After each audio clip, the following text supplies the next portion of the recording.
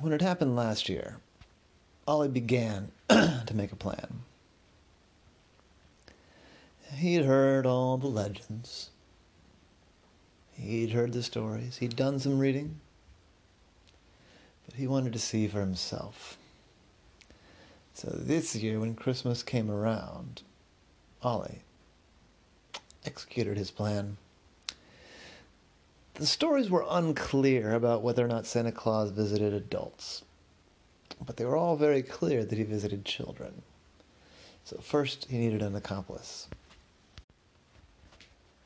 Luckily for him, a friend of his lived just nearby and had not one, not two, not three, but 4 kids. And I thought, well, if Santa Claus is actually going to come, he'll definitely visit that house. They've got just like so many kids. So he made an arrangement with the family. He said, I'd like to come over and do a stakeout on Christmas Eve. I want to find out the truth about Santa Claus. So the family said, okay, yeah, sure, whatever you want to do. So you just, sleep over, I guess? I said, well, kind of. If things go how I'm hoping they'll go, I won't be here all night. But, yeah, basically. I said, all right, well, you can have dinner with us, I guess, if you want. I know you don't really have a big family in town, so we'd love to have you. I said, well, that's very kind of you. So Ollie made preparations. He put together a bag with some warm clothes and some snacks, a flashlight, and a GPS. And a few days before Christmas, he hid them up on the roof of the family's house. Girls, stop kicking your legs around. You need to lie still. Greta, arm down.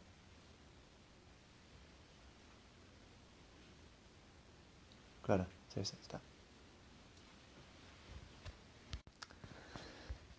He hid it up on the roof, like I said.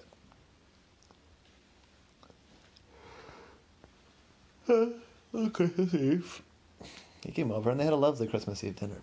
And Ollie was really feeling quite blessed to be invited after a fashion to have Christmas Eve with his family. And he thought, if this doesn't work out, it's not so bad. Worst case scenario, I get to enjoy Christmas morning with these lovely people. And how kind they are to welcome me into their house, especially to welcome me into their house in order to do a stakeout on Santa Claus. But when the kids all went to bed, the adults talked for a while, Ollie and the parents, I mean. And they went to bed too, but Ollie didn't go to bed. Ollie went up the chimney. Now, he wasn't sure. He didn't want to block Santa. But this house didn't have a fireplace, mind you. So it had a couple of different flues for the heater and for the water heater and things like that. That might be where a Santa Claus would go in. He wasn't sure. So he got himself up on the roof, and he actually hid in the chimney of the house next door. And then he waited. He started his stakeout. He was just poking up a little bit, just barely, so he could see. And he waited, and he waited, and he waited, and he waited. And he was starting to get sleepy, but he's like, nope, I can do this. I can do this. And then right when he was about to give up, all of a sudden, out of nowhere, like a flash, this sled being pulled by reindeers showed up. Swung out of the sky so fast. It came to a stop so fast. Ollie was surprised that the rider and his bag didn't go flying. Ollie didn't need to be told. This was Santa Claus. Ollie waited until Santa Claus disappeared down the chimney. He did indeed go down the flue for the main boiler. Brave, considering it was warm, but I guess a fireplace would be warm too. Ollie darted over, being careful that the reindeer didn't see him, and secured himself away on a underside of the sled in kind of a little pocket where there's a piece of mounting hardware for the skids. And barely did Ollie get himself situated when he felt the sled move around with the weight of Santa Claus getting back on. And away they flew. It was not, like one of the stories had said, a long processional where he said, on Dasher, on Dancer, on Prancer, and so on and so forth. Nope, he just hopped in and choof, off they went. Ollie was glad that he'd found a place that he could resist some G-forces, because, man, they took off. A lot of acceleration. If Ollie had just been clinging to the back of something, he might have been flung off. But he had a good, solid spot he was hanging on to. It was dizzying. He had no interest in snacks, because they flew so fast. They swung down, swung up, swung down, swung up, swung down, swung up. At a dizzying pace. Ollie wasn't even sure how long it was taking. It was just such an intense pace of movement. He couldn't really even keep track of time. After what seemed like forever, they stopped darting in and out. And there was a long, calm flight. All I could see is that they were going over land and sea, going over ice. And he thought, no, for real? Are we going to the North Pole? I didn't think he would really live in the North Pole. I thought he would just have, like, a secluded getaway somewhere. And they pulled in, this time way more gently, at a leisurely pace. They landed on the ground and trotted along on the ground with the sled trailing behind. They pulled into a big, somewhere between a barn and a garage. And I could hear, as the rider carefully unhitched the reindeers and let them go and wander around. And then he heard footsteps on the straw. He came around back. And then there was a big jolly voice saying, "Well, did you enjoy the ride?" Ollie looked up tentatively. And there was a large man, not quite as fat as some of the stories say. He looked like he was strong and heavy, but he did have a big belly. He did have big rosy cheeks. And he was indeed wearing a red suit, although it was far more practical than some of the ones you see drawn. He had little glasses that Ollie was not sure how they would have stayed on. Maybe they didn't. Maybe he just put them on just now. And eyes that were looking right at Ollie. I said, "You knew I was here?" Because I knew you were there.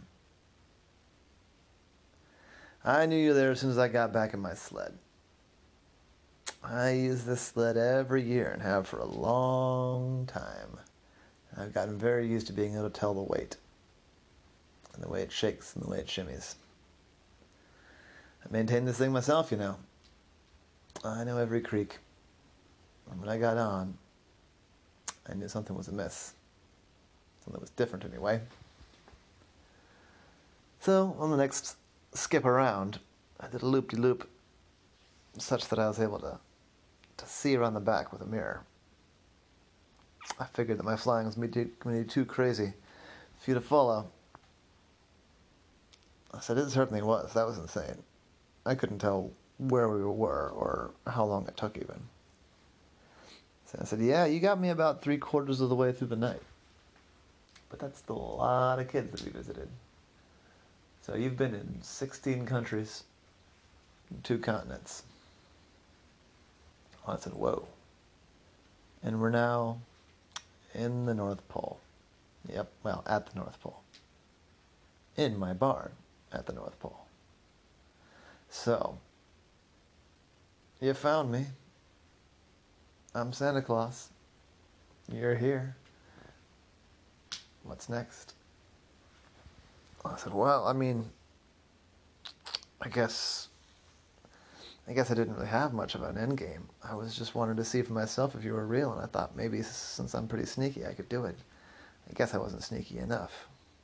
I says, well, you were sneaky. You were pretty sneaky. I didn't know you were on the roof. Wasn't aware of you until we pulled away, like I said. You snuck up on me. That's legit. Not a lot of people can sneak up on Santa Claus. You must be pretty patient. I said, yeah, stakeouts and patience are kind of one of my biggest tools in my tool belt. I said, what is it that you do when you're not, tracking down mythical figures? I said, well, I'm a private eye, so I do a fair amount of tracking down mythical figures, actually. I've kind of got a penchant for the supernatural and strange. So I said, oh, you want to come inside and have a hot cocoa and tell me all about it? I'd be curious to hear what other sorts of mythical characters you've met. And so they did. They went inside and they chatted and talked all night long about the strange things Ollie had seen and all the crazy changes that Santa had seen. Ollie wasn't sure exactly when he fell asleep, but when he woke up, he was on a pillow, which he was pretty sure he hadn't been on when he'd fallen asleep. He could hear some rustling down the hall, so he wandered down there, and there was Santa Claus and Mrs. Claus and a handful of other people. Elves. Getting ready for next year?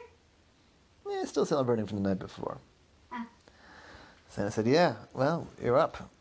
Yeah, we've been up for a while, but today is a big celebration. We're going to have 2 weeks off, and that starts today. We always have a big party.